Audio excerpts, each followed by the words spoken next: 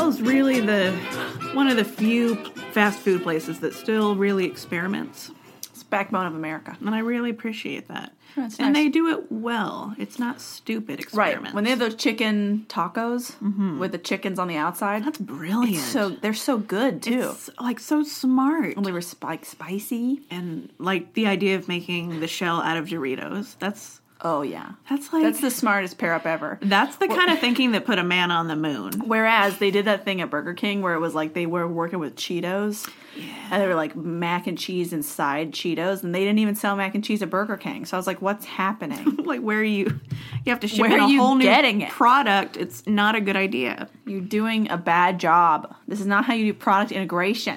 I forgot to make all of my things the same font and the same size so I can read it.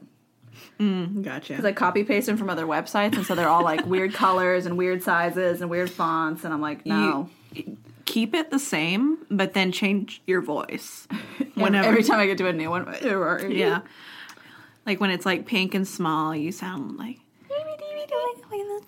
And then it gets like big and bold, you're like, and then everyone died.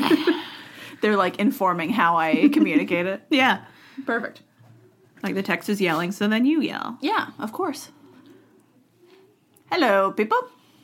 Hello, party people. Party people in the house, let's rock. Are you spooked? Whoop, there it is. Don't throw trash at me. Please don't throw trash at me. Please clap. Oh, hold on. So this is Hysterical History. I'm Alexis. I'm Haley.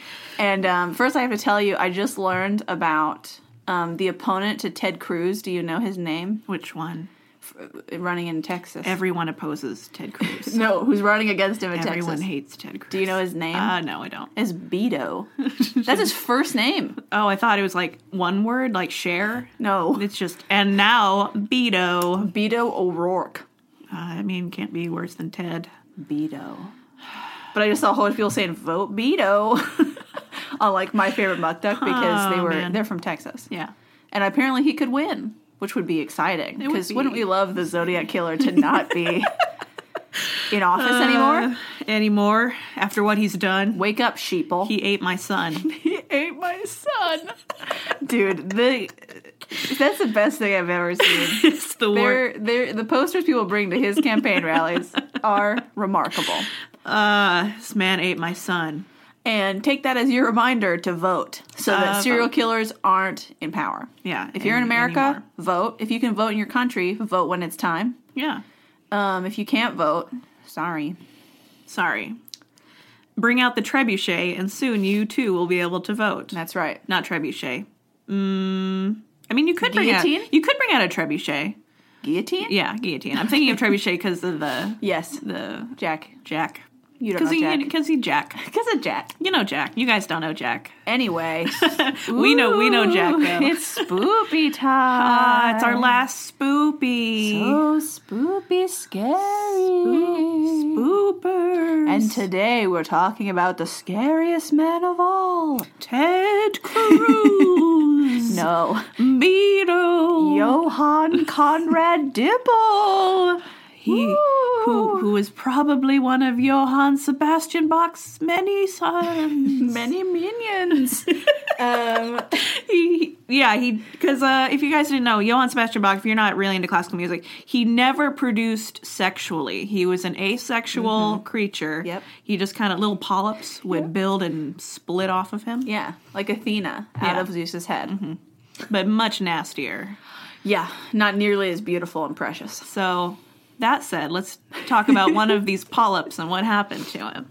So, I want to up top, down low, a woman named Katie Carr. Thanks, Katie. Because Katie Carr did an article for the London School of Economics about Johann Conrad Dipple. That's awesome, and it is the only source I can find that has reliable information with cited sources. Yeah. On the internet.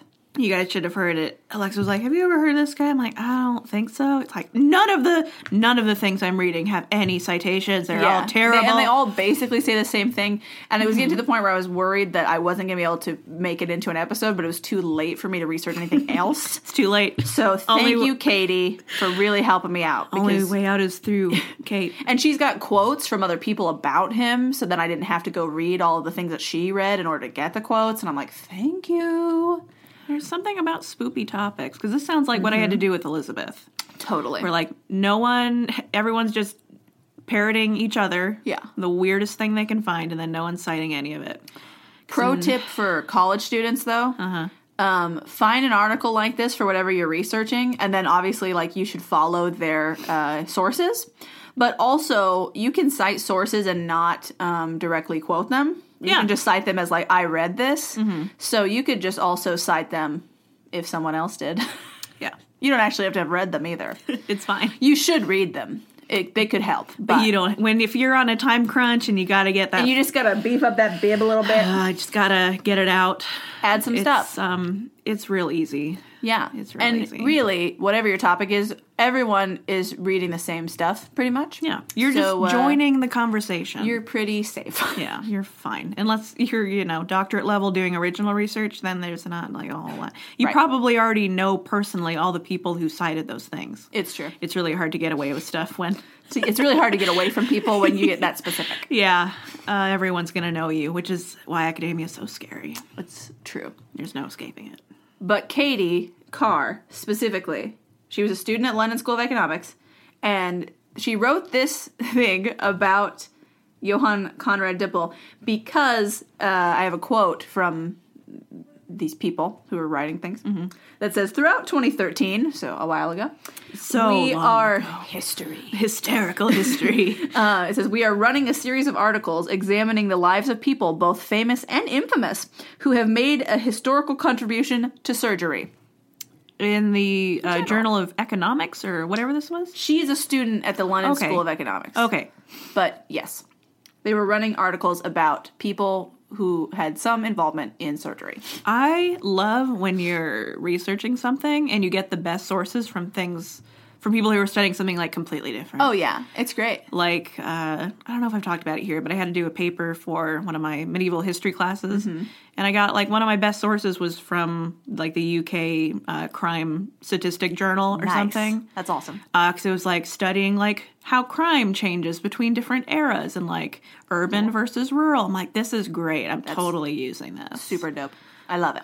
So think outside the box. This is going to be, like, college students. Yes. This is your instructions today. You're not quite at the end of the semester, but you're getting there. So, clue in. The scariest thing of all is college. Yeah. No, that's, real life is scarier. Graduating from college. That's the scariest thing. Mm-hmm. Anyway. Johann Conrad Dippel. Mr. Dippel. Was born on August 10th in 1673. He's a Scorpio?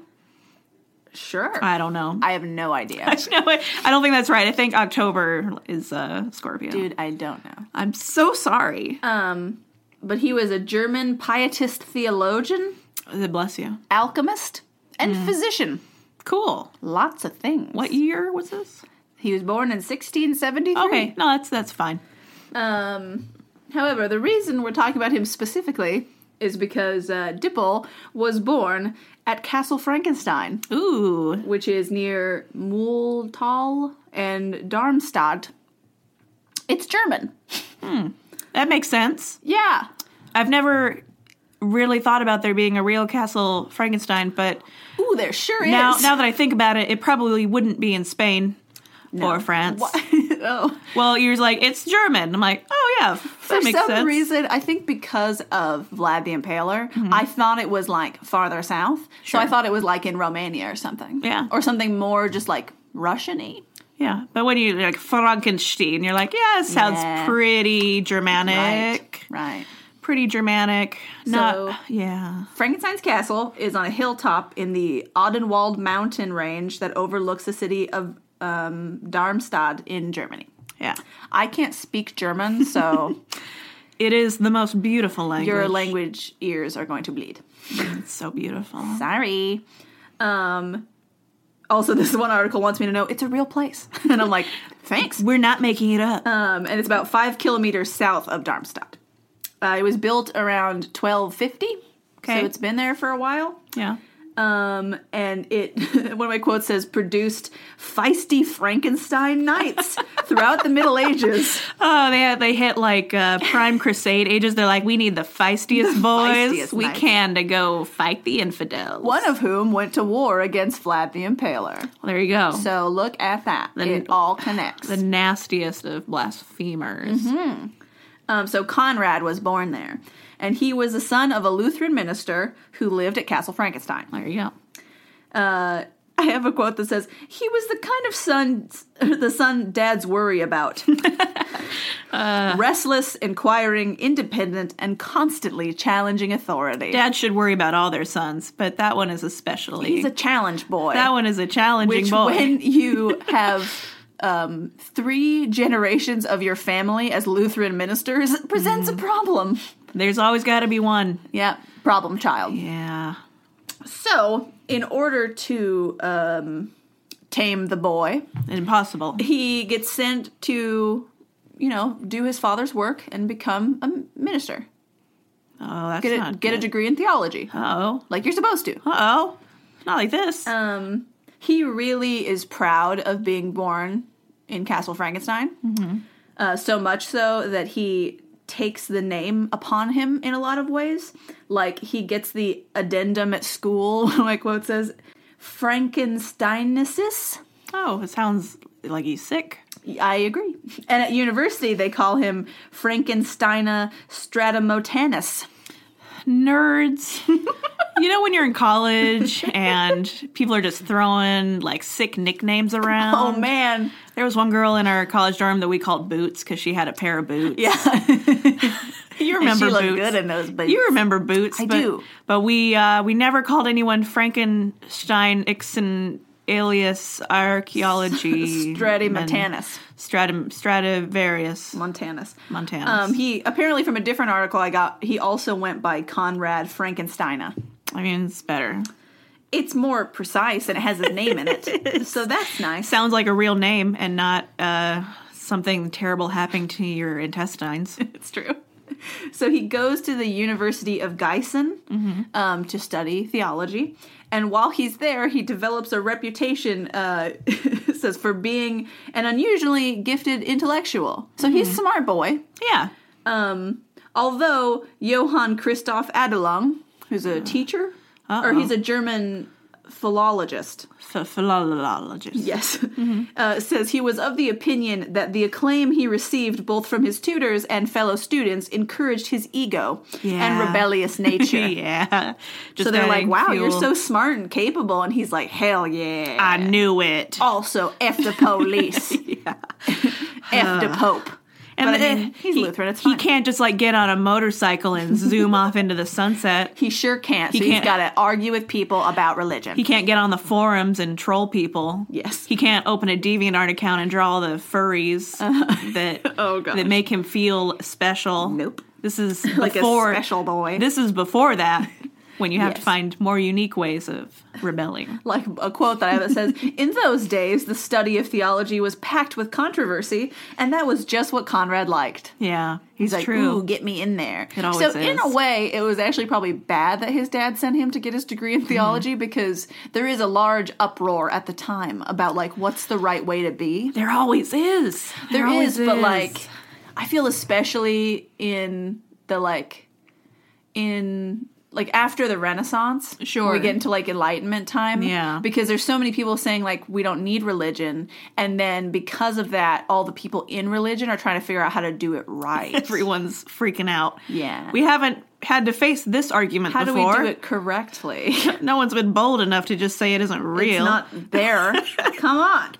We usually just burn them when they say that. So he earns a master's degree in theology.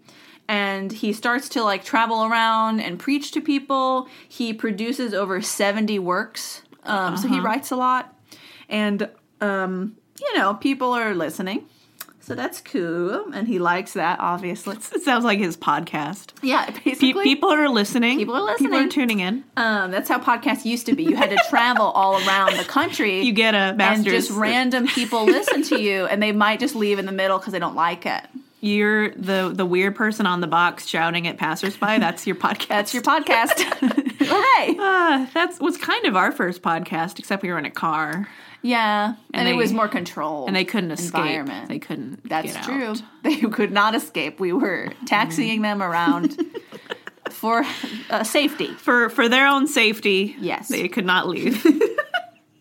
And he was involved in a lot of public disputes, which I think is unsurprising. Yeah. Including an infamous clash with Conrad Broske.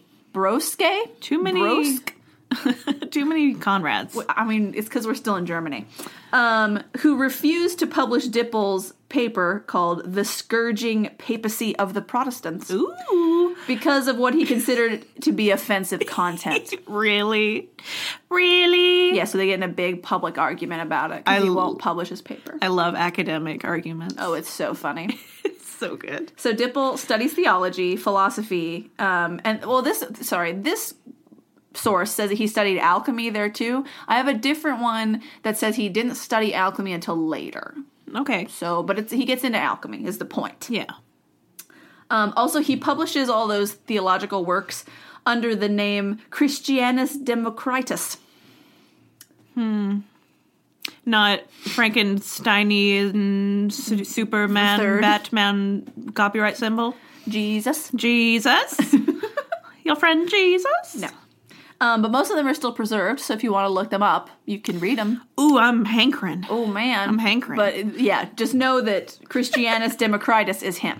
Just know it's very inflammatory. He's trying to troll you. So he's a proponent of pietism, which is like a form of Lutheranism or the Lutheran Church. Sure. But it's criticized by them because they think, my quote says, it's too realistic and too inaccessible to the ordinary layman. But really, as far as I could read, what it means is, like, pietism is more about, like, self-sacrifice to God and just, like, being loving in general, and it's a lot less about going to church. Yeah, the common person's never gonna get the... It's all about Never gonna not get going to church, and so, like, basically it's like, how are they gonna govern their own souls? Right, because the church wants power. Yes. And people. Yeah. That's why they didn't like Lutheranism in the first place. It gave the people too much power. And he's basically saying, like, you don't even have to go to church. You can just, like, hang out and feel good and just, like, you know, self-sacrifice things with God all by yourself. It's good he's such a rowdy boy because someone could kill him for that. That is a very dangerous thought to have. Yeah. That is a very dangerous thought to have. Yeah. So, yeah, pietists generally believe you do good deeds, and that's more important than attending services. Okay. Which is fair. Sure. And they wanted more lay participation at church and less harsh attitudes towards non-believers. Oh, that's nice. Yeah, it's good ideas. The Lutheran Church not excited about it. No. They're not interested. They're like, this gets people to not come to service. And they're like, yeah, it's the idea. You do you. And they're like, get out, hippie. So, you know, people start not being so cool about him and his theological writings. They already weren't super into it. And then now he's, like, doing this. And so a lot of Lutherans are looking at him over their glasses like, Boy. And so, his dad's like, I've made a terrible mistake. right. And it ends up that, like, there's kind of conflicting sources about it, but either he's getting into legal trouble because of it in different countries. Sure. Or that might be related to something else later. It's differing accounts. Hard to say. But either way, it seems that this is no longer making him money. And he's got to have money, of course. And he's very concerned his whole life about, like, not making money, which is fair. Yeah. And so he kind of puts this aside and he starts working on alchemy. And I have a quote that says... I love that he's like, I need money. I should do the thing where you can turn stuff into gold. Yeah, money. What a idiot. I have a quote that says, having devoted minimal time to alchemy at Giessen University, he nevertheless lectured on the topic too, again relying on his natural intellect. The thing about alchemy and sciences that aren't real sciences, you don't have to know anything. It's true. Yeah. And you can still make money. Magical. But this isn't surprising to a lot of his contemporaries at the time, because I have a quote from Sir Waldorf Davies that says, Delicious. whenever... Waldorf salad. Says, whenever Dipple was given the recipe for a pudding, he would almost immediately attempt to write a cookery book. So he thinks if he's given the most minimal information that he can, like, expound on it with his natural smart brain. Yeah. Which I want to let you know, just because you're smart doesn't mean you know everything. His natural smart brain. His natural smartitude will carry him through. Only for so long, which is why he keeps flip-flopping. Yeah, and why I have mental problems. Mental health problems. Because, man, I was so smart when I was a kid, and then now I'm an idiot. It's like, now I don't know how to do things without being smart. Yeah. Now I have Sucks. to... I never learned how to work. I gotta try, and it's the worst. No one ever taught me how to try. Terrible. I never had to. This podcast is proof that I don't know how to try. Anyway, after a short visit to Wittenberg, so he's like traveling around, I think. This is when he's still His journeyman. preaching. Oh, he's talking about alchemy and stuff now. Sure. So he goes to Wittenberg, and then he goes to Strasbourg, so German places. He goes to Germany. And he's lecturing about alchemy and chiromancy. Do you know what chiromancy is?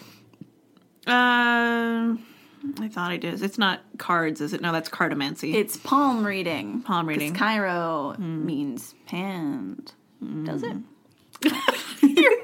Does it? No, it Who knows? Because, like, when you do chiral molecules, Yeah, they're the hands, because it does this and not this. Right, all I can think about is the Walter White explanation. Yes. And he's like, oh, hands. I'm like, Yes. oh, look at me learning chemistry from Breaking Bad. No, so when I was in college, when I was in at Big Bend for my undergrad, or my associates, I should say, my teacher, Mr. Peterson, was the cutest man in the world. He was tiny. He was like 4'10". Oh my and gosh. he wore his pants like up to underneath his nipples, basically. Amazing. And he kind of had a little slouch, so he was even shorter looking. It's like a cartoon. He had a big beard and glasses and tiny little eyes. Wow. And he really, really cared about people learning chemistry. Yeah. And, like, in the positive way. He good. really wanted people to learn, which I was like, that's so nice. I don't think I've ever met a teacher who took it more upon themselves as being the reason why people weren't learning. I just realized my shirt's inside out. It's too late. I'm Keep nailing going. Keep going. Move on. Anyway. Gotta roll with it. Yes, and. Yes, But, and. yes, and. No, but. I gotta switch my shirt. I'm kidding. But he was trying to explain to us chiral molecules before, right? And really, the only way to do that is with your hands.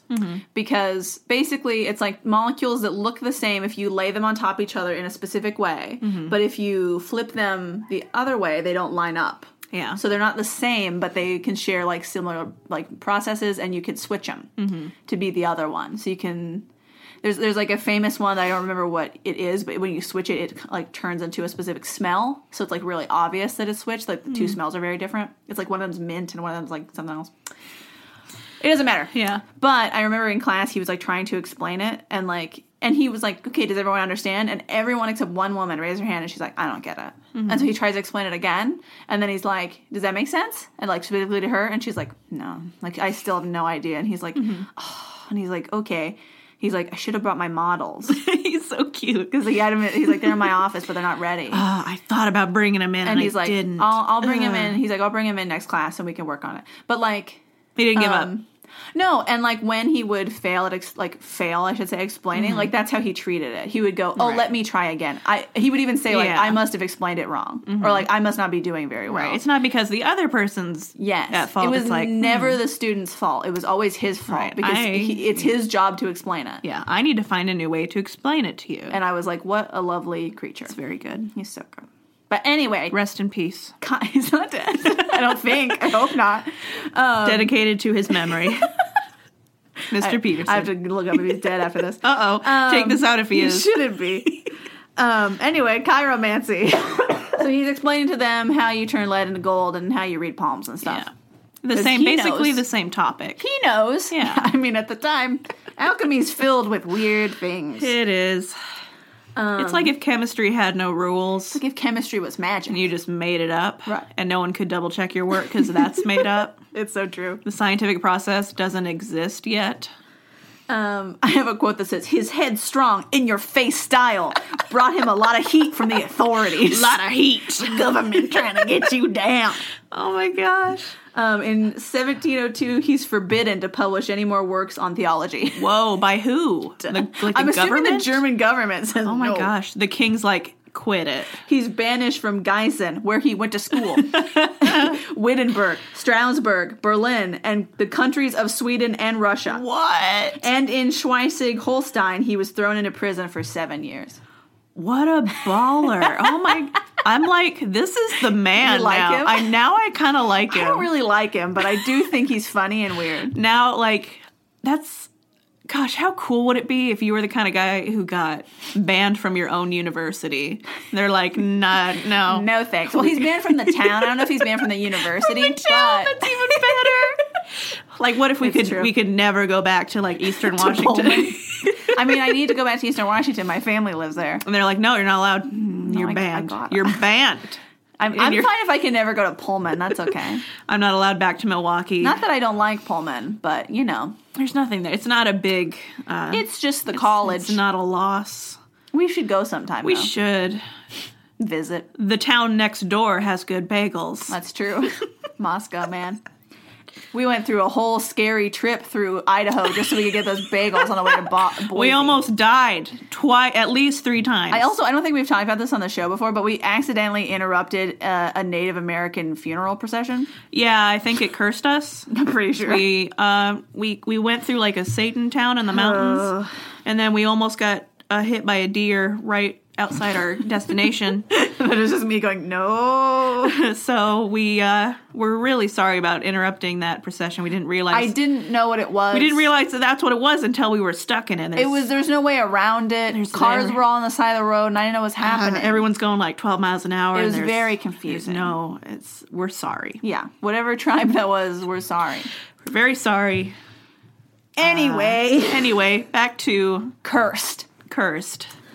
So Dipple has a lot of enemies now in Europe. So where does he move to? Hold on.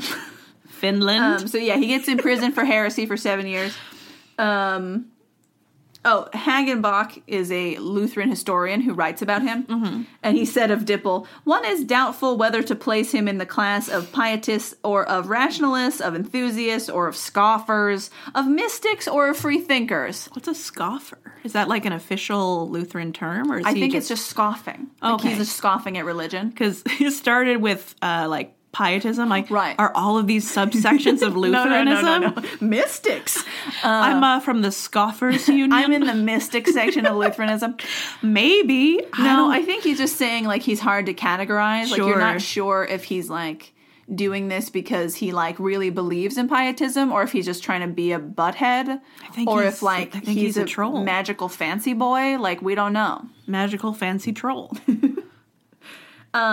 So after all this, he's kind of like, religion's not the coolest thing in the world anymore. They kicked me out. And this fact, I'm pretty sure is true, but this was what I was telling you before. I cannot find anything specific about this. Sure. I'm going to choose to believe it. Yeah. Because it's from my reliable source. Okay. But they didn't give me a footnote for it. And I've read it in a couple other places, but not all of them. Yeah. So I don't know. But it says he was blamed for killing a man in a duel. Okay. Which I would really like to know more about. That sounds perfectly within his personality and then he's forced to flee back to Gießen, even though he's not allowed to be there. Maybe this is before that. I don't really know. There's not a lot of dates in his information. Yeah. So it's confusing. Hard to say. But that's when he's like, let's do alchemy instead. I guess theology's out. Once you kill a man, it's like maybe it's time to switch. Once you get in prison for 7 years for heresy and whole countries are banning you from their country. Sweden won't let you in. Or Russia. Maybe or it's Germany. Time. Well, he's allowed in Germany. Just not specific towns. Yeah, certain towns. Maybe it's time to switch professions. So he's going to be an alchemist now.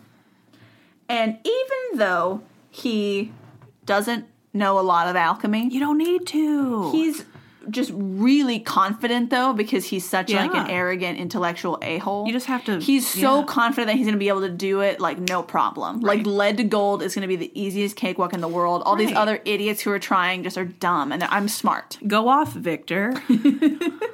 Also, he's really into a few scientists. Specifically, he's into Paracelsus mostly. Which, to call him a scientist is almost fraudulent. I actually need to read you something from Paracelsus' Wikipedia page, because I wanted to make sure when I mentioned that he was following Paracelsus that I could give you like some facts about Paracelsus and what he believes, that you can understand what Conrad believes. I like Paracelsus, Galen, Pliny the Elder, Pliny the Younger. Those, it's like the trifecta of stupid old things people used to really believe. They're all so dumb, and it's so non-science, but it makes sense because he's not about science either. Yeah, science does not exist yet. So, first of all, Paracelsus, it's so douchey because he gave himself that name to sound more Greek. His real name is Philippus Aurelius Theophrastus Bombastus von Hohenheim. He sounds rotund. He's kind of, Yeah.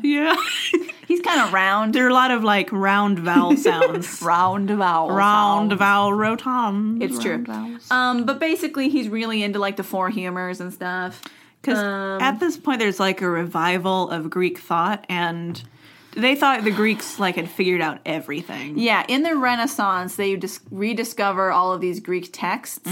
And so a whole bunch of people are like, yeah, their philosophy is good. Which is good, because, like, that brings a lot of, like, interest in philosophy. And that doesn't super change. Like, the main questions of philosophy are the same. Right. It's all, like, logic. It's basically math with words. Yeah, right. However, and just, like, thought in general. However, medicine has changed significantly. Yeah. And so... believing stuff that people believed 2,000 years ago, not the smartest thing to do. But the Greeks were so smart, Alexis. And we're not so smart. We're dirty Germans. Dirty peasant babies. Yeah, it's real dumb. Which is why you should listen to our episode about Ambrose Paré if you haven't already, because he's kind of the bridge between all of these dummies who think that, like, the Greek stuff is the business to, like, the scientific method and like actual science. If you look him up, he's like the father of like 50 different like medical things, because he's the only one figuring stuff out. Right. And being a smart boy. And he lives to be like 80. Whereas Paracelsus lives to be like 40. So suck it. So, you know, one of them's doing something. I wonder if someone's a healthy boy. Also, like, you know, you can say what you want to or not about, like, religion in these cases, but he's so humble about it. Like, his famous quote is, like, I mended them and God healed them. Oh, that's nice. And I'm like, how lovely. Because a lot of doctors at that time think that they're, like, super powered. Like, I'm all-knowing, and it's like, no, shut up. And the superhero, Leech Man. Right. And his sidekicks, the Four Humors. Oh, but yeah, so he believes in the four humors, which are blood, phlegm, black bile, and yellow bile. Yeah. I also read, I don't know if it's him or Galen, but one of them believes in, like, 3 more humors, which is, like, salt, mercury, and something else. Sure, they're going beyond. Yeah, and it's like, these are the other fluid. It's weird. Yeah. You know, salt, the main fluid. The main fluid. That really important. Mercury, really important in your body. Yeah. But basically, 4 humors is like you have 4 kinds of liquids in your body, and if they're out of balance, that's why you're sick. And then if we can just correct the balance, then you're better. However, that's not real.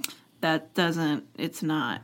It doesn't make sense. If your body's excreting black bile, like, you have a deep problem. There shouldn't be any in there. Bad. It's not like by adding back in a humor, you're going to get rid of the black. I mean, if it fixes it, it's an accident. I found the 3 humors. He believes in salt, which represents stability, sulfur, which represents combustibility, and mercury represents liquidity. It's basically applying, like, Hogwarts houses to medicine. Yeah. Is what they're doing. There's something else in here that was hilarious to me. Because I went to, like, what did he do? Sure. You know? But what did he do? But what did he, like, do? And for Paracelsus, it says he invented, or at least named, a sort of thing. And I'm like, what? You can't just say he named it. That doesn't mean he invented it. He coined it. Yeah. Unless So they're it's- not even sure that he did. Yeah. They're like, I mean, he named it, so like maybe he invented it. And I'm like, whatever. Depends on what it is. He didn't do nothing. Because you name an animal doesn't mean you invented the animal. You're stupid. So anyway, that's who this guy's into. Yeah. And he experiments with chemicals as well as like talismans and astrology and all Yeah. this. It's fun. Yeah, it's mostly like magic. And with most alchemists, he's interested in finding Philosopher's Stone that would transform lead into gold and the elixir of life, which will make people immortal. Yeah. That's their goals. You know, generally. small, manageable goals. Completely. So he tries for 8 months Go on. to do lead into gold. Yeah. And then he's like, his first attempt fails. Yeah. It just takes 8 months. It takes 8 months. Wow. And then his enemies are like really excited about it because they're like, look, he can't do anything. 8 months. But he got a whole bunch of people to invest in him doing it because he's yeah. a sly boy. Yeah. But so now all his creditors are super pissed off. Yeah. And so that's when he gets kicked out of Gießen. And he moves to Berlin. Yeah, you gotta go. And then he invents, I think you'll find this pretty normal as well. He invents some special fancy oil called Dippel's oil. Wow. How did they name it? And he claims it's the elixir of life. Of course it is. Of course it is. It's like a snake oil. Yeah, exactly. Because he is a snake. What's in the oil, though? It could be anything.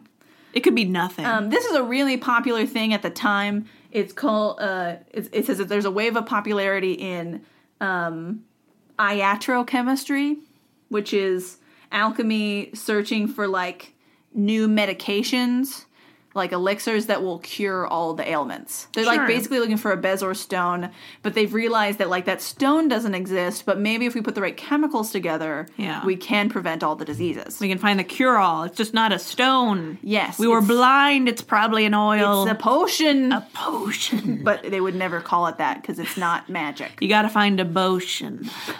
And so he creates Dipple oil from... so I have a gross few sounding. different lists of things that were probably in it. Okay. But they're basically all the same category, which is charred animal bones, hides, hooves, blood or other bodily distilled fluids in iron tubes and other alchemical equipment. Is there people in it? Is it corpse medicine? I don't know. Okay. It just says animal matter, including leather, blood, ivory, and horns. Okay. Apparently, it was dark, thick, and quite smelly, according to one of my sources. Yeah, I bet. No refrigeration. Another one said the black oil produced, which contains ammonic, which is ammonium carbonate, came to be known as Dippel's oil. Gross. If you don't know anything about ammonium carbonate, I have it up real quick to tell you that it's used as a leavening agent and also a smelling salt. So it smells bad. Smells bad. And a lot. It smells like a lot. But I'm so amused because it sounds like the thing you try to make when you just like put a bunch of stuff. Like you're in your bathroom and you're like, I feel like a witch today. And you just Yeah. start putting stuff in a bowl. Oh, 100%. Except you're a madman who has like a bunch of animal offal around you. And you're like, this looks like it'll do it. Yeah, I used to mix potions with great. like the like stuff that was left in dishes to like Yeah. make different colors. Love it. So gross. Super gross, but it Makes you feel magical. Yeah, and you're but like- he's doing that as an adult and selling it. Right, of course. If you add enough hooves in something, surely it will cure something. Yeah. That's, why people kill rhinos and stuff. But he's like really smart and he's very charismatic, so people do buy it, and a lot of people say it makes them feel better. Sure, of course Which it does. could be, a placebo effect, but also perhaps it is because according to what I've read, it's supposed to help with fevers, cold, bad nerves, and epilepsy. Also, it's a useful insecticide and sheep dip. I don't know what sheep Dip! I don't know what sheep dip is, Sheep dip? but I was too afraid to Google it. I'm Googling it right now. Sheep dip? Sheep dip. You know what it makes me think of? Those, dippy sticks? Yeah. That's what it makes me think of. But you put, like, a whole sheep in a little bag of sugar, and then you lick it off. Delicious. Sheep dip. Let me see. I'm almost sad I looked it up because, of course, it's not as fun. Oh, yeah. A liquid preparation for cleansing sheep of parasites or preserving their wool, or a place where sheep are dipped in liquid preparation. Dip in the sheep. Skip dip. Oh, it's got a little picture. Oh, cute. Oh, they're in a little hot tub. They're so cute. Aww. Oh, sheepies. They're so adorable. like- They're legitimately in a hot tub. It's a little hot tub. They are so cute. That's amazing. Oh my gosh, look at that. We'll post a picture of sheep They're so cute. Anyway, but modern scientists have analyzed it, like what would probably be in it. Sure. And they discovered that it's a powerful muscle stimulant. Oh. So it does do something. No. Which, He's like giving him steroids. it's impressive because most of these things don't do anything.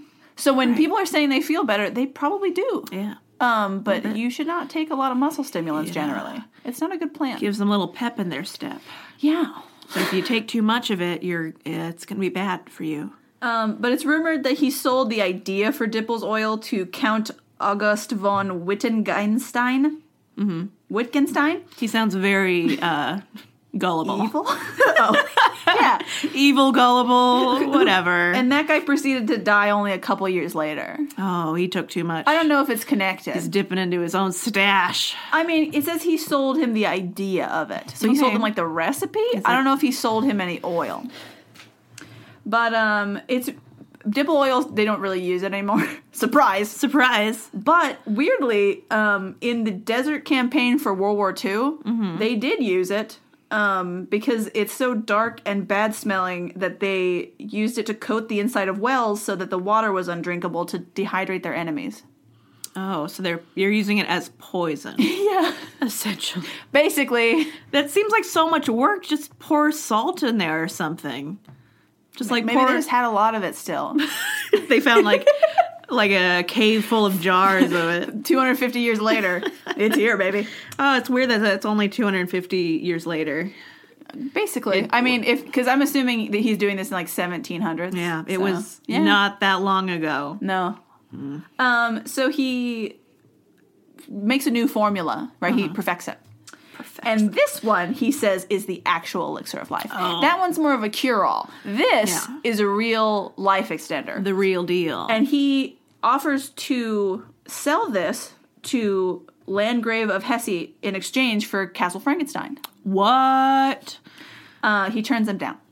So for immortal life? Yeah, he won't sell him a castle. How could you pass up this situation? There are some rumors that Dip will perform gruesome experiments on cadavers that he stole from local graveyards. I mean, who among us in the 1700s has not? He was apparently pretty into anatomy, which also is normal at the time. And for a lot of the places, it's illegal to do any kind of like autopsies on bodies, so you have to do it illegally. In like very religious places, and it sounds like he's in a pretty religious place, since he keeps getting like in trouble just for preaching something different than what people like. Yeah. Honestly, that's like I don't even care. Like, yeah, it's fine. As long as you're not killing like alive people to do it on, which people have. Definitely. Whatever. But I'm mentioning that specifically because it leads into why are we talking about him? Why would we be talking about this doofus, completely full of himself scientist who wants Castle Frankenstein and deals with dead bodies all the time? It's weird. Anyway. I'm still on sheep dip. Still on cute little sheep in hot tubs. Still on those little sheepies. But so he gets really into, the idea of eternal life, which also makes sense being a theologian. And he ggets interested in taking a soul from one body and putting it in another body. That sounds very Christian of him. Yeah. Normal. Apparently, from what I read, that's also a pretty common alchemical thing to do. To try to do? I was going to say, like, really, they did it a lot, huh? Yeah, all the time. All the time. That was apparently a pretty normal experiment. Sure. But a lot of things about Conrad have been maybe exaggerated and maybe just, like, pointed out in such a way that makes him look bad. Sure. Historically. Yeah. like, look at this creepo trying to transfer souls, when from what I read, like, a lot of those things are really normal.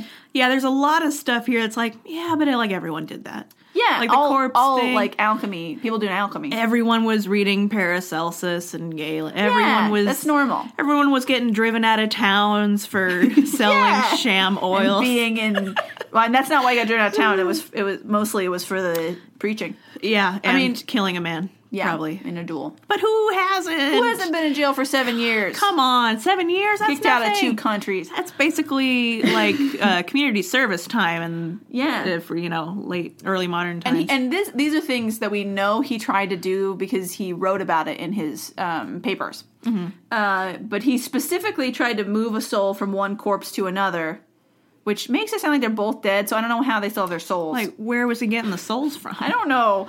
But he was trying to do it with a funnel and a hose and a lot of lubricant. Oh, no! Which I don't know what that means. I do. I don't want to know. I know exactly what that means. But I just want you to know that was the idea. So if you want to try your soul transferal experiments with Dipple's original plan... That's amazing. You're going to need a hose. You need a funnel. Funnels. You're going to need a lubricant. A lot of lubricant. 2 corpses. Where's the soul? I don't know. Is it his own soul? Why does he need 2 corpses? There's a lot of questions here. Does he think souls don't leave bodies? Right, because he is Christian. So, like... Presumably, Lutheran. You think they'd leave. I think that's the normal approach. Or do they stay around for a while until, like, a certain number of days pass? Not that I know of anything about that in Christianity. Or does, like, a priest have to do something before it leaves? I don't think so. I'm very curious about... like, people at the time who are very Christian, who are looking for immortality. Because isn't that kind of like, so do you just kind of hang around until the coming of the Lord? Like, what? It isn't really forever, is it? It's strange. I agree. And don't you presume that if you have had a good life, that when you die, you get eternal life anyway? Like, don't you want to go to heaven, though? I think most people who were into alchemy weren't religious. Yeah. So that's where it's weird with him, because he's both, which seems strange. Which I don't know if that means, like, later on, when he started doing alchemy, he, like, got less into religion and didn't actually believe it. Right. Or if he just was, like, curious if it was a thing, and then trying to figure out how that fits in. Because he's such a smart boy. He has to He crack can figure everything out. He's gonna crack the code. Crack the code. He also claimed to have invented an elixir of life, of course. Yeah. And a way of exorcising demons with a potion made of boiled animal bones. And a lot of lube. And he he wrote about that in a paper called "In Maladies and Remedies of the Life of the Flesh." He was like, "I can get demons out." That's the name of my next porno. I got this potion with animal bones. I can get out demons. You know, you can make a potion out of any kind of animal bone. That's kind of fun, though, because, like, that's kind of feels like a combo of the theology and the alchemy. Good mix. Yeah, he's like, you've got demons in you, but we don't have to go to a priest to exorcise them. Just take this drink. Just go down to Bob's exorcism. Dipple's exorcism. Oh, terrible. His main contribution to history, besides, well, we'll talk about it in a minute, the big mystery that we can't figure out. He and a friend of his discovered Prussian blue. Which is a big deal. It is. It's a big deal. Yeah, you probably already know, but I'm going to tell you why. Yeah, tell the listeners. So Prussian blue is a pigment. I learned from a paper that I'm going to read some of to you, or not paper, but an article, that a pigment is the powder form, and a dye is the liquid form. Oh, I didn't know that. So pigment you add water to, or whatever liquid, and then you put the thing in it to dye it, and it's the dye, but the pigment is the powder. Oh, cool. So they discover Prussian blue, which is a pigment, and they discovered it on accident. Yeah. With use of his oil. So one of my articles says, so it wasn't totally useless. It's so fun how often people during this time discover things by accident, just because they're mixing so many weird things together. Right. But you have to admit something. And the impressive thing is that they are able to figure out why it happens through experimentation. So they are, like, doing it intelligently once the thing happens. Mm-hmm. Like, they always, once the mistake happens or the, like, accident or whatever, they they go back and figure it out, like scientifically. Yeah. So it's like, good job, like that you're doing that. You're did. not just like, oh, it works. You figured out how to replicate it. But yeah, a lot of stuff's happening by accident because we just never mixed those things together before. Yeah. No one in their right mind would ever mix those together. At some point, we should do a longer history of blue because it is very interesting. Yeah. But basically, in ancient times, they had a blue pigment that they used, which we know because they have like cave paintings or like Egyptian, it's pictograms still and stuff on the wall, and it's still blue. Yeah. So we can tell that it's blue. And then at some point during before the Middle Ages, they lost how to do it. Like they stopped communicating with people who knew how to do it, I think. Yeah. And then people in Europe didn't know how to do it anymore. People in Europe forgot how to do a lot of stuff. Yeah. And then in other countries, like I don't think in East Asian countries they ever knew how to do blue. I don't think they had the same materials that they had in like Egypt and Greece and stuff. Sure. And so people are really obsessed with getting a blue pigment, and it's really hard to get like one that's effective and like bright. It gets really like dark and murky most of the time. Yeah.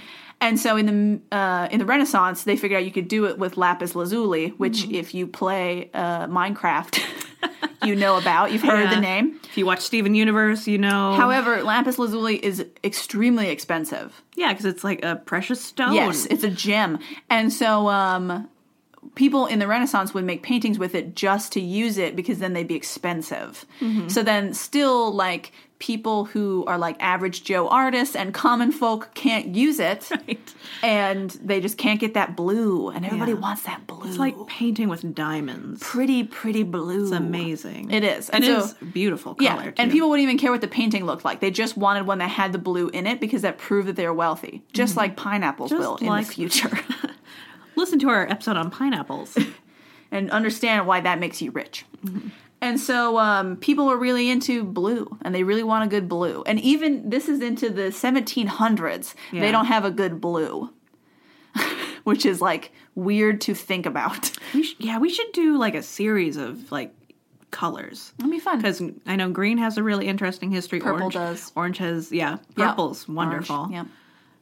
Yeah, we should just do all the colors. I agree.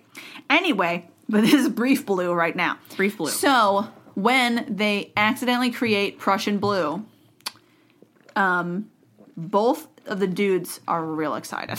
Hell yeah. Because they're all about making that money. They just... And that's like cracking the secret code They did it. to all the money.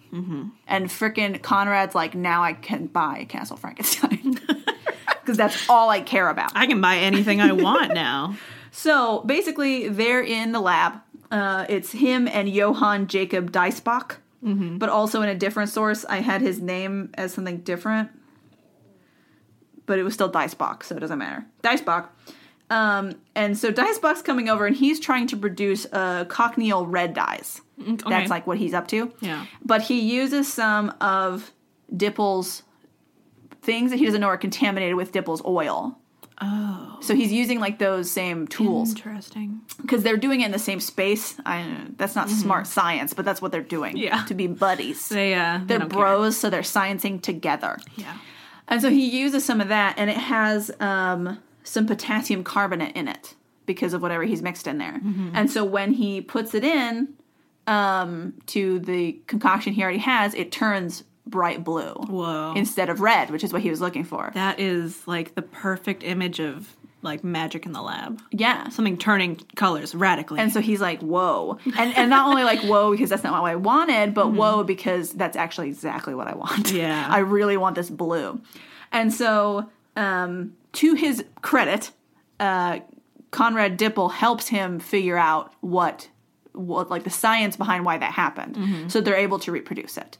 And I think from what I read, he seems like the main dude who's like, this is how we figure it out. We're going to do some experiments and we'll figure out what it was. yeah, for all the bluster, Actually a smart boy. Yeah.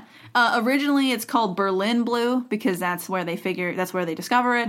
It gets called Prussian blue later because Prussians, just to show how rich and fancy they are, decide to use that color for their uniforms, for their military. So they dye all their uniforms and then they're fancy. Isn't that interesting? Because like a lot of uniforms these days are blue. Sure. But back then, it cost cash money. That's like a very fancy uniform. You're showing that your country is rich. And so they founded a factory in Paris together to produce it, and then they're just pumping out that blue. Everybody want that blue, though. And weirdly,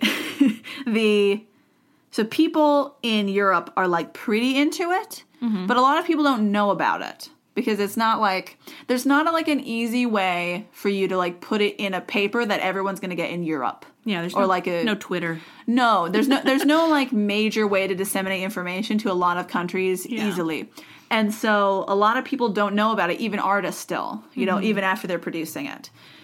So they're, trying to get it out to people, but it's not the easiest thing to do. And so, But somehow, even though lots of people in Europe don't know what's going on, people in Japan hear about it, and they're very, very excited because I don't think they've ever had blue. Yeah. So they're like, this is the greatest thing ever. Blew us up. And so there's a famous painting by, I'm sorry, Japanese, by Katsushika Hokusai, who... It's the wave painting. Everyone's seen it. Everyone's seen the wave painting. That's got that Prussian blue in it, girl. That's what the blue is. Prussian blue. Good blue. It's a very good blue. Also, it's a very good example of what someone paints as soon as they get their hands on blue. Yeah. Blue waves, Mount Fuji. That's what's up. It's snowing on Mount Fuji. It is always snowing on Mount Fuji. And so... he paints that painting, and frickin', in case you're wondering like why that's a big deal, that's part of why it's a big deal, because the blue, which I don't think a lot of people know anymore. They're just like, it's pretty, and I'm like, it's very pretty. It's just iconic now. But it's the blue. It's the blue. But the weird thing is that Europe at the time is like way into Japanese art. They're all weeaboos. There's a really fun artists. Interchange between the two. Yeah, and so people see that painting with the blue, and they go, holy crap, how do we get the blue? Get me on this blue train. Right. Katsushika Hokaisu, or Hokusai, syllables, Hokusai, he also does 36 views of Mount Fuji, which is a series he does, just from like different angles.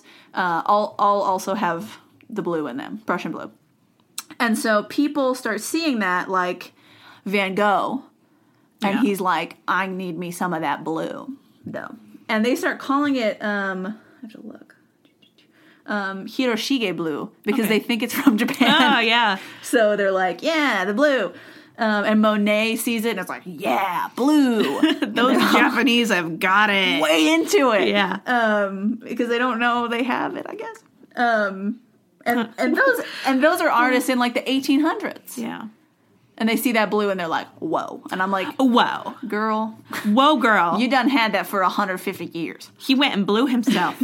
But Van Gogh uses Prussian blue in Starry Night. Yeah. It's there you go. Beautiful. Very blue. Very blue. If you think about it, you're like, it's blue. If it's after 1700s and it's blue, Prussian blue. It's blue. It's blue, double D, double die. But yeah, sometime we should talk more about blue.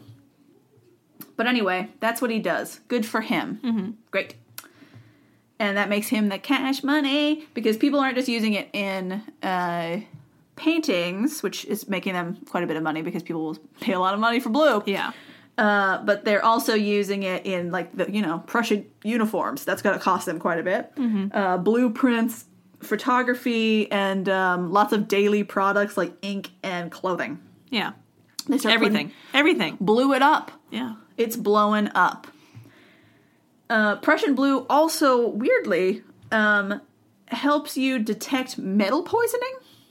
It does a lot of weird extra stuff. Yes. And they still use it today specifically to detect lead poisoning. Yeah, like I was telling you, it's like it's used in the either the synthesis or it's actually in the product of like the poisons they used in the gas chambers in the Holocaust. Yeah. It's everywhere. It's really diverse. Very diverse. And in some ways that feels so appropriate that Conrad Dippel is the one who helps discover that, since he's like in all these weird fields all around. Yeah. And that it's like, and that he's so into alchemy, which is like cure-all, like a thing that does a lot of things. Mm-hmm. And he actually found one. Right. Like he, in a way, he is immortal now. That's kind of magical. Everything that Blue touches is his kingdom. Is his kingdom. Yeah. Even though it's not named after him. But now you know, listeners. Depressing. Blue depression. His blue Also, period. I don't know why I put this in this order, but also he apparently used to grave rob. I mean, yeah, how are you going to get the bodies? It's true. Where would you get a body? On the floor. Let the bodies hit the floor. On the floor. On the floor. Like a mortuary? I mean, it's not illegal. There's no mortuaries. I mean, you're not allowed to just take them. I know. I just get them before they buried them, hopefully. Okay. That's what I'm saying. So I'm not grave robbing. I'm just like... You're like skirting it in a legality sense. It's not grave robbing if they're not in the graves. They're not in the grave. I just don't want to dig a hole. You just don't want to. They're so far down, and it takes forever. Okay, so whenever people who have murdered people talk about how they had to dig the hole, it's like, dude, that had to take you hours. I'm not about that physical labor. I'm not about that life, girl. I can't dig a hole. In holes, it's like, this is the worst punishment you could ask. Mm-hmm. Just dig holes. And then you gotta climb out of the hole. I'd never get out I'm of the hole. kind of chubby, and like Stanley talks about being fat and climbing out, and it's hard. That's the only thing I don't like about the movie version, is that it was Shia LaBeouf and he's not fat. Shia the Beef? Yeah. Like he's a great actor in that, but he's not fat, and like Stanley was fat. Right. And that's part of his struggle. Mm-hmm. And so I'm like, this is... The chub strug is fat-phobic. Taken out. What about the chub strug? You did really well. I was waiting for chub strub, but you did strug. I'm dedicated. I'm proud of you. So Conrad dies. But how does he die, Haley? I murdered him. I went back in time. In 1734, he was living in Wittgenstein Castle. Oh, wait. Did he finally put his soul into a cadaver? Maybe. With a funnel? And lube. And lube? And a hose. And a hose. Why are there two bodies? We still don't know. And the hose. Because actually there's three bodies involved if you put your soul into one of them. Right, but maybe he did. Maybe that's how he figured out eternal life. Yeah, he's still around. He's still walking around somewhere. He's like, I invented this. Prussian blue is me. If you ever see like a weirdo who's like, I invented blue. That's him. That's him. Even if he looks like a crazy old homeless man, that's Conrad Dippel. You found Conrad Dippel. You did it. He's living on the street eating old sandwiches. But yeah, he's living in Wittgenstein Castle. He's doing experiments still about the elixir of life because he's apparently not really nailed it down yet. Some people think he died of a stroke. Okay. That's the boring one. Yeah, I don't care for that. Some of his friends think he was poisoned. Sure. My favorite quote about that, actually, there's two that are really good. Yeah. It says, although his friends claimed he was poisoned by his own hand or that of another, it is unclear. Who knows? And then the even better one, that these rumors even exist goes some way of showing just how unpopular Dippel was. It's like, maybe he was testing on himself, maybe someone killed him. They're both very likely. Plausible. They're plausible. Also, I want to let you know that there was a lot of rumors about him and about how he sold his soul to the devil for, like, knowledge. Oh, sure. And all those kinds of things. And he didn't deny any of them, presumably because he was trying to make money. And if people thought he had secret knowledge because he sold his soul, they're going to buy stuff from him. He's a salesman, and it's good publicity. Exactly. All publicity is good publicity. But so because of like that and other things, there are lots of rumors about him that are unsubstantiated, including things like grave robbing. We're not sure he did, although we know he had corpses, and how else did he get them? We couldn't substantiate that he sold his soul to the devil. No. How sad would that be if that was like... If you could. That was like... I'll take your soul. What do you want? It's like, I want blue. Can I have blue? It's like, or he's like, can I have green? It's like, no, green's taken by someone later. Yeah. You how can have about blue. Do you want blue? Sure, I'll take blue. It's like, blue sounds like it'll make a lot of money, and Devil's like, yeah. Will I be like super rich from blue? It's like, yeah, probably. I mean, until you die, and then you come to hell. It's like, no, that's fine. Okay, I wasn't using it. He's secretly, he's like, I'm gonna funnel into a corpse. You're never gonna find You're it. never getting me. I found the secret to life It's eternal. like a shell account game. But once he sells his soul to the devil, he can't put it in another body. It's like then there's 3 soulless bodies. no, there's 3 souls bodies. You just got less souls than before. The next alchemist is like, what? What? Oh. But there's another version of his death that I like the best because it's the funniest. Yes. There's one that says he ingested Prussian blue dye, thinking that it would extend his life, which is interesting to me because I don't know if it's during his life or after when they learn that it can detect poison, like metal poison. But the ideals of the time are such that if it is during that time, I would understand why he would take a whole bunch, maybe thinking that it was a cure-all. The logic checks out. Right. Like, it does do something medical. So, like, if I ingest a whole bunch of anti-poison, maybe I'm poison-proof. Yeah. Which instead becomes the poison. If you have too much of anything, it's bad. Right, which I was thinking about you know, like saying it's all about dosage, because I've heard you say that many times. All about dosage. dosage. You know where I saw someone say that quote? Where? When I was reading Paracelsus's wiki page. There it is. He said that, apparently. And I'm sure lots of people have said that, but at least it's attributed to him on his page. Yeah, it says a lot about what he was up to in his life. Because it's all about the dosage, the only people who care about dosages are pharmaceutical people and poisoners. Hi. So they think he drank a whole bunch of Prussian blue and thought it would extend his life, and instead he poisoned himself, and when they found his body, he had turned entirely blue. He is the one who really blew himself. He's the first member of Blue Man Group ever. He's like that girl who turns into a blueberry in Willy Wonka. Yeah. But or like Mystique. Real. He's Mystique. He's got that mystique. It's like, oh, girl. Ooh, you blue, girl. You blew. But you can be anything. You entered your blue period. Put your soul into someone else and you can be anybody. I'm glad he's dead. We are disrespecting his memory so hard. He might not be dead. He's not. He's homeless. We already established this. He, apparently before he died, he published a pamphlet claiming that he did figure out the elixir of life, and it would allow him to live until age 135. How ironic. But he died the next year. Yeah. Oh, no. So, how embarrassing for you. I think this is going to be really surprising to you, Haley. Yeah. But people think that Mary Shelley might have based Dr. Frankenstein on him. I don't see it. He could be Victor Frankenstein. I don't see it. It's weird. It sounds a little weird. Oh, did I mention earlier that he did get a medical degree? When? I don't know. After he got his theology degree, he got a medical degree. I bet he stole it. In, He invented physiology or something. I mean, makes sense. So he would go by the name Frankenstein. So he is kind of Dr. Frankenstein, huh? Yeah, I mean, he sounds like it. Completely insufferable. Completely. The fates. Why have they done this to me? Why am I being persecuted? Just because I defied God. And it's not my fault. I needed the hoses and the funnel and the lube and the second body. My favorite. So I love Frankenstein, the book, a lot. It's really good. Like, there are parts of it that are stupid where I'm like, clearly this was Percy Shelley telling Mary that she needed to put in more stuff about nature. And I'm like, I don't care, Percy. Shut up. It's so boring listening to him. But now that I think about it, the parts where he's like waxing poetically about like this scenery is like talking about his college. And frickin' Conrad's obsessed with his college. Yeah. So I'm like, But it's so boring. But then when you get to like the actual parts of things happening, they're very exciting. Frankenstein's monster is super interesting. He's so smart and like capable, and I hate how the movies portray him because he's always an idiot and just like destructive. Yeah. And Frankenstein is so interesting, or Frankenstein's monster is so interesting, running around being like, what am I and where do I belong? Asking a whole bunch of like really interesting philosophical questions.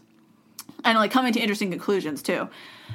and making good arguments, whereas Victor is just crying in a corner the whole time. And he's like, why did fate do this to me? And it's so annoying because you're like, you did this to you. You made the monster. You pure emo bee. And then when the monster's like, hey, can you make me a wife and I'll go live peacefully? He's like, but then he's also like, maybe. But maybe. I mean, I could do that. I could.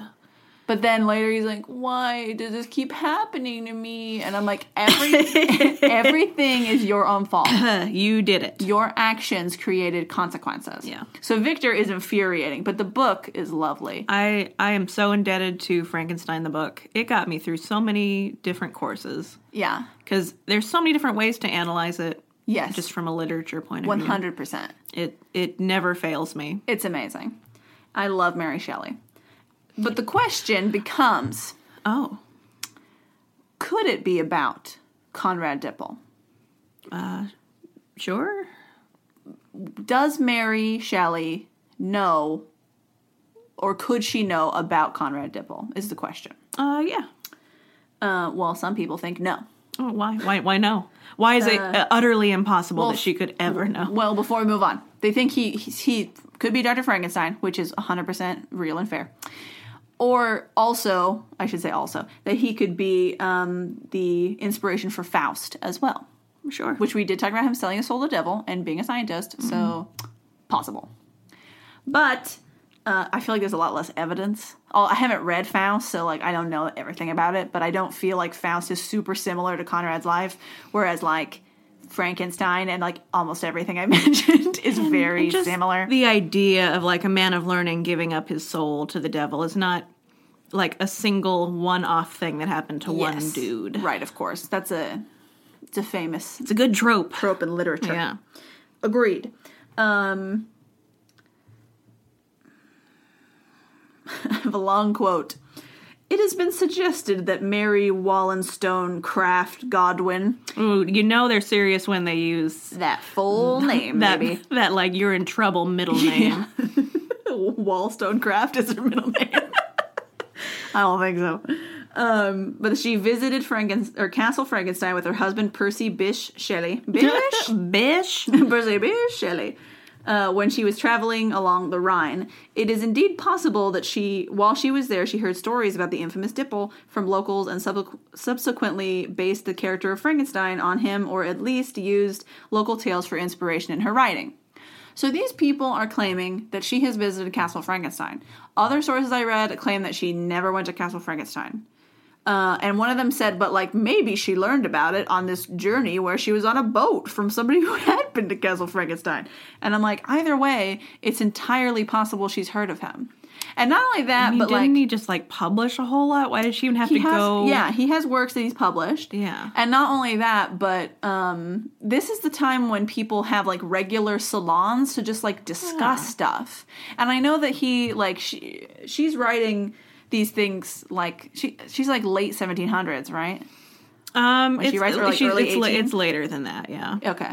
But yeah, so I think that's part of why it's like 100 years maybe after he died that she's writing things, and she writes it when she's pretty young. So then maybe they're like, well, how does she know about him? But she's so in touch with like current events and science in general. She's extremely intellectual. We talked about how she like was probably also inspired by like galvanism when we talked about like the dancing frogs and like electricity is now a thing. Right.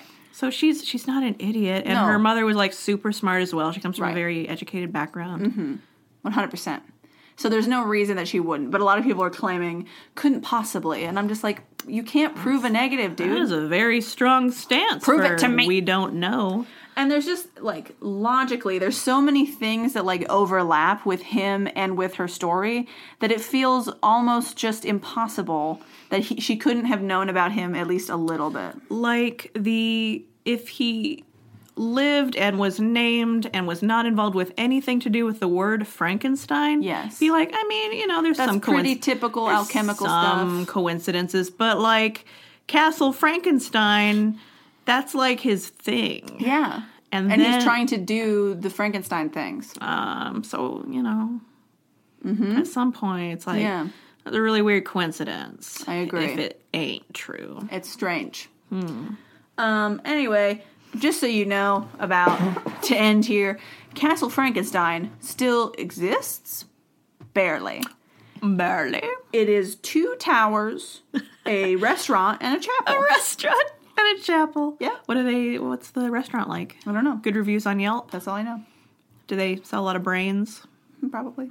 and corpses? Delicious. Also, I love that you did a Frankenstein thing because she started writing that story as like A spoopy. as like a spoopy, scary, and Lord Halloween. Byron's like, we should all do like spoopy ghost stories Yeah. to each other. So Yeah. it's like even more appropriate. And then she created the horror genre. Yeah. And then she created a whole genre. Suck it. And she became immortal. Yeah. And the rest of you just are. And Percy Shelley just writes a lot about freaking mountains and waterfalls. It's not good. Embarrassing. Embarrassing. But apparently there's an annual party. So this is the weird thing to me.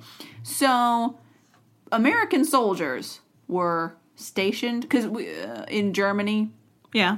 in World War II, Yeah. of course. Absolutely anytime they could possibly be there. Yeah. They've been stationed there. And they had been stationed near the castle during World War II. Okay. And so, until 2008, there was a U.S. Army's 233rd Base Support Battalion in Darmstadt. It's so weird to me how long U.S. bases hang around. We have lots of bases in Germany. It's, yeah, a lot. Yeah. They're just chilling. I just chilling. We don't have any problems with Germany anymore, so we just hang out. I have a friend who, went to teach on a German Army base. I've wanted to do that. Yeah, it's cool. And she brought us back, really good chocolate. It was great. They know how to do their chocolate. But in Darmstadt, they apparently conducted an annual Frankenstein Castle run, Cute. which finished at the tower. Yeah. And they did that until 2008. I don't know when they started. I guess during World War II. When they got there. They used to have to run. Yeah. And then they did it for fun. It didn't start out as a fun run. It started out as a let's not die run. But it ended up there. Cool. And it was weird to me how often World War II came up in this story. Yeah. But I was like, okay. We don't talk about the war.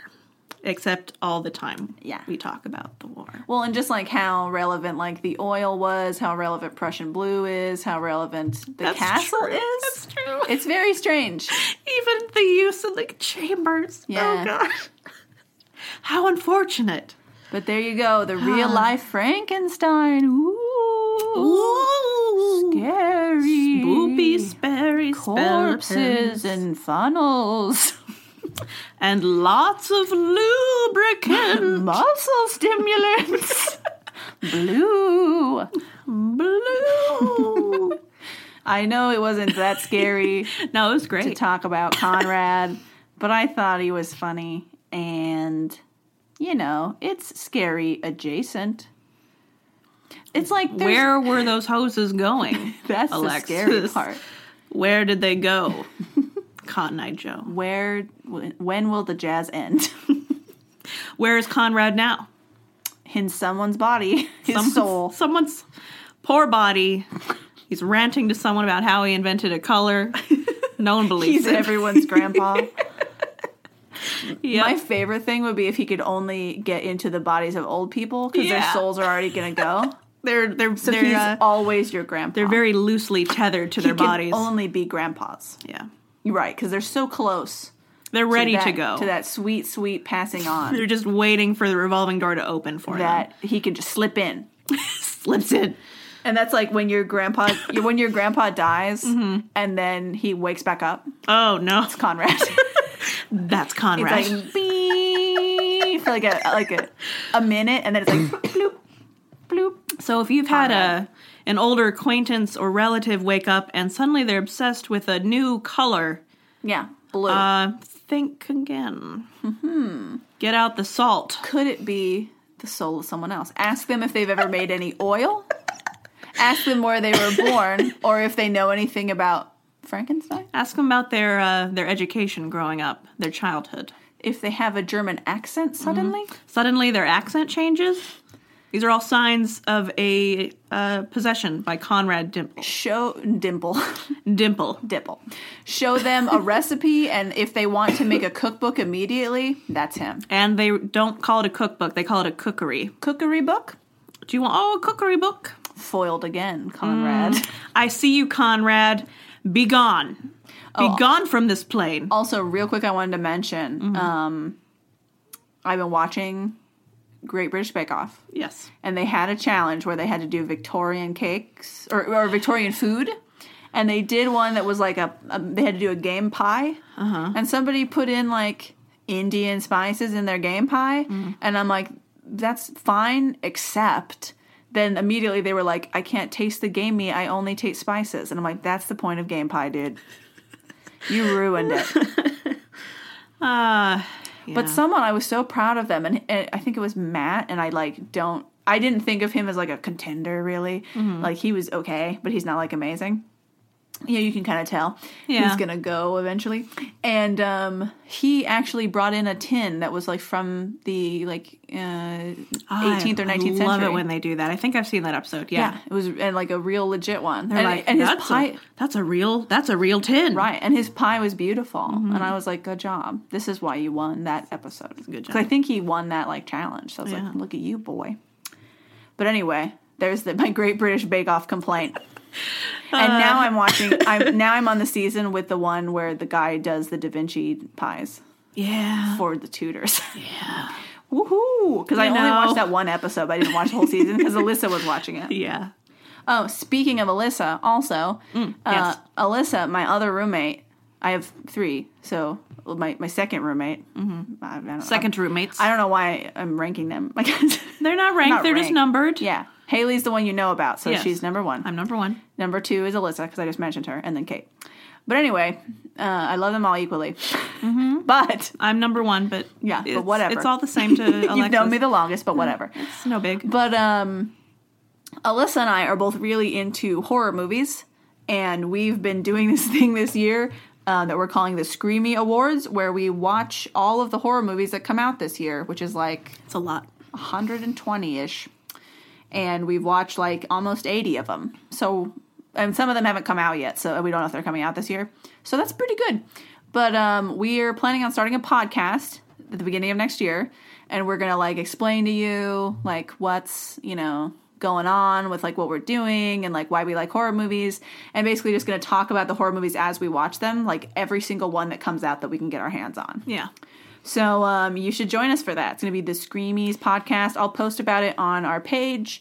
And if you like hearing me babble about things that I really like horror movies. So you should listen to that too. And Alyssa is super cool. She's great. You'll love her. Yeah. So check it out. Yeah. And Screamies has a Facebook already. Yes. But we'll let you know when the podcast drops. You know when it drops. Drop the bass. And then the podcast room will be for 2 podcasts. Whoa. It's getting crazy in here. Also, you should email us at hystericalhistorypodcast@gmail.com. Do it. You can review us on iTunes or Stitcher. Probably. Yeah. Tell other people about us. Yeah. Tell your friends. And I hope you enjoyed this episode about Frankenstein. I hope it was kind of spooky. Spoopy. Ooh. Sheep dip. Sheep dip. And stay safe. Stay frosty.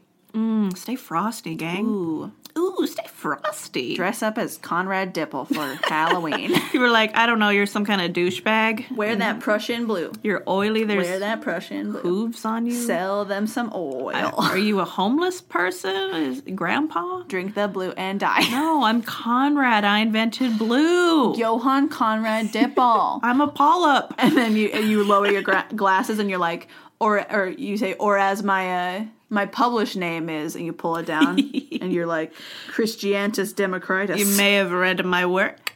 My 70 works before I was banned from publishing anymore.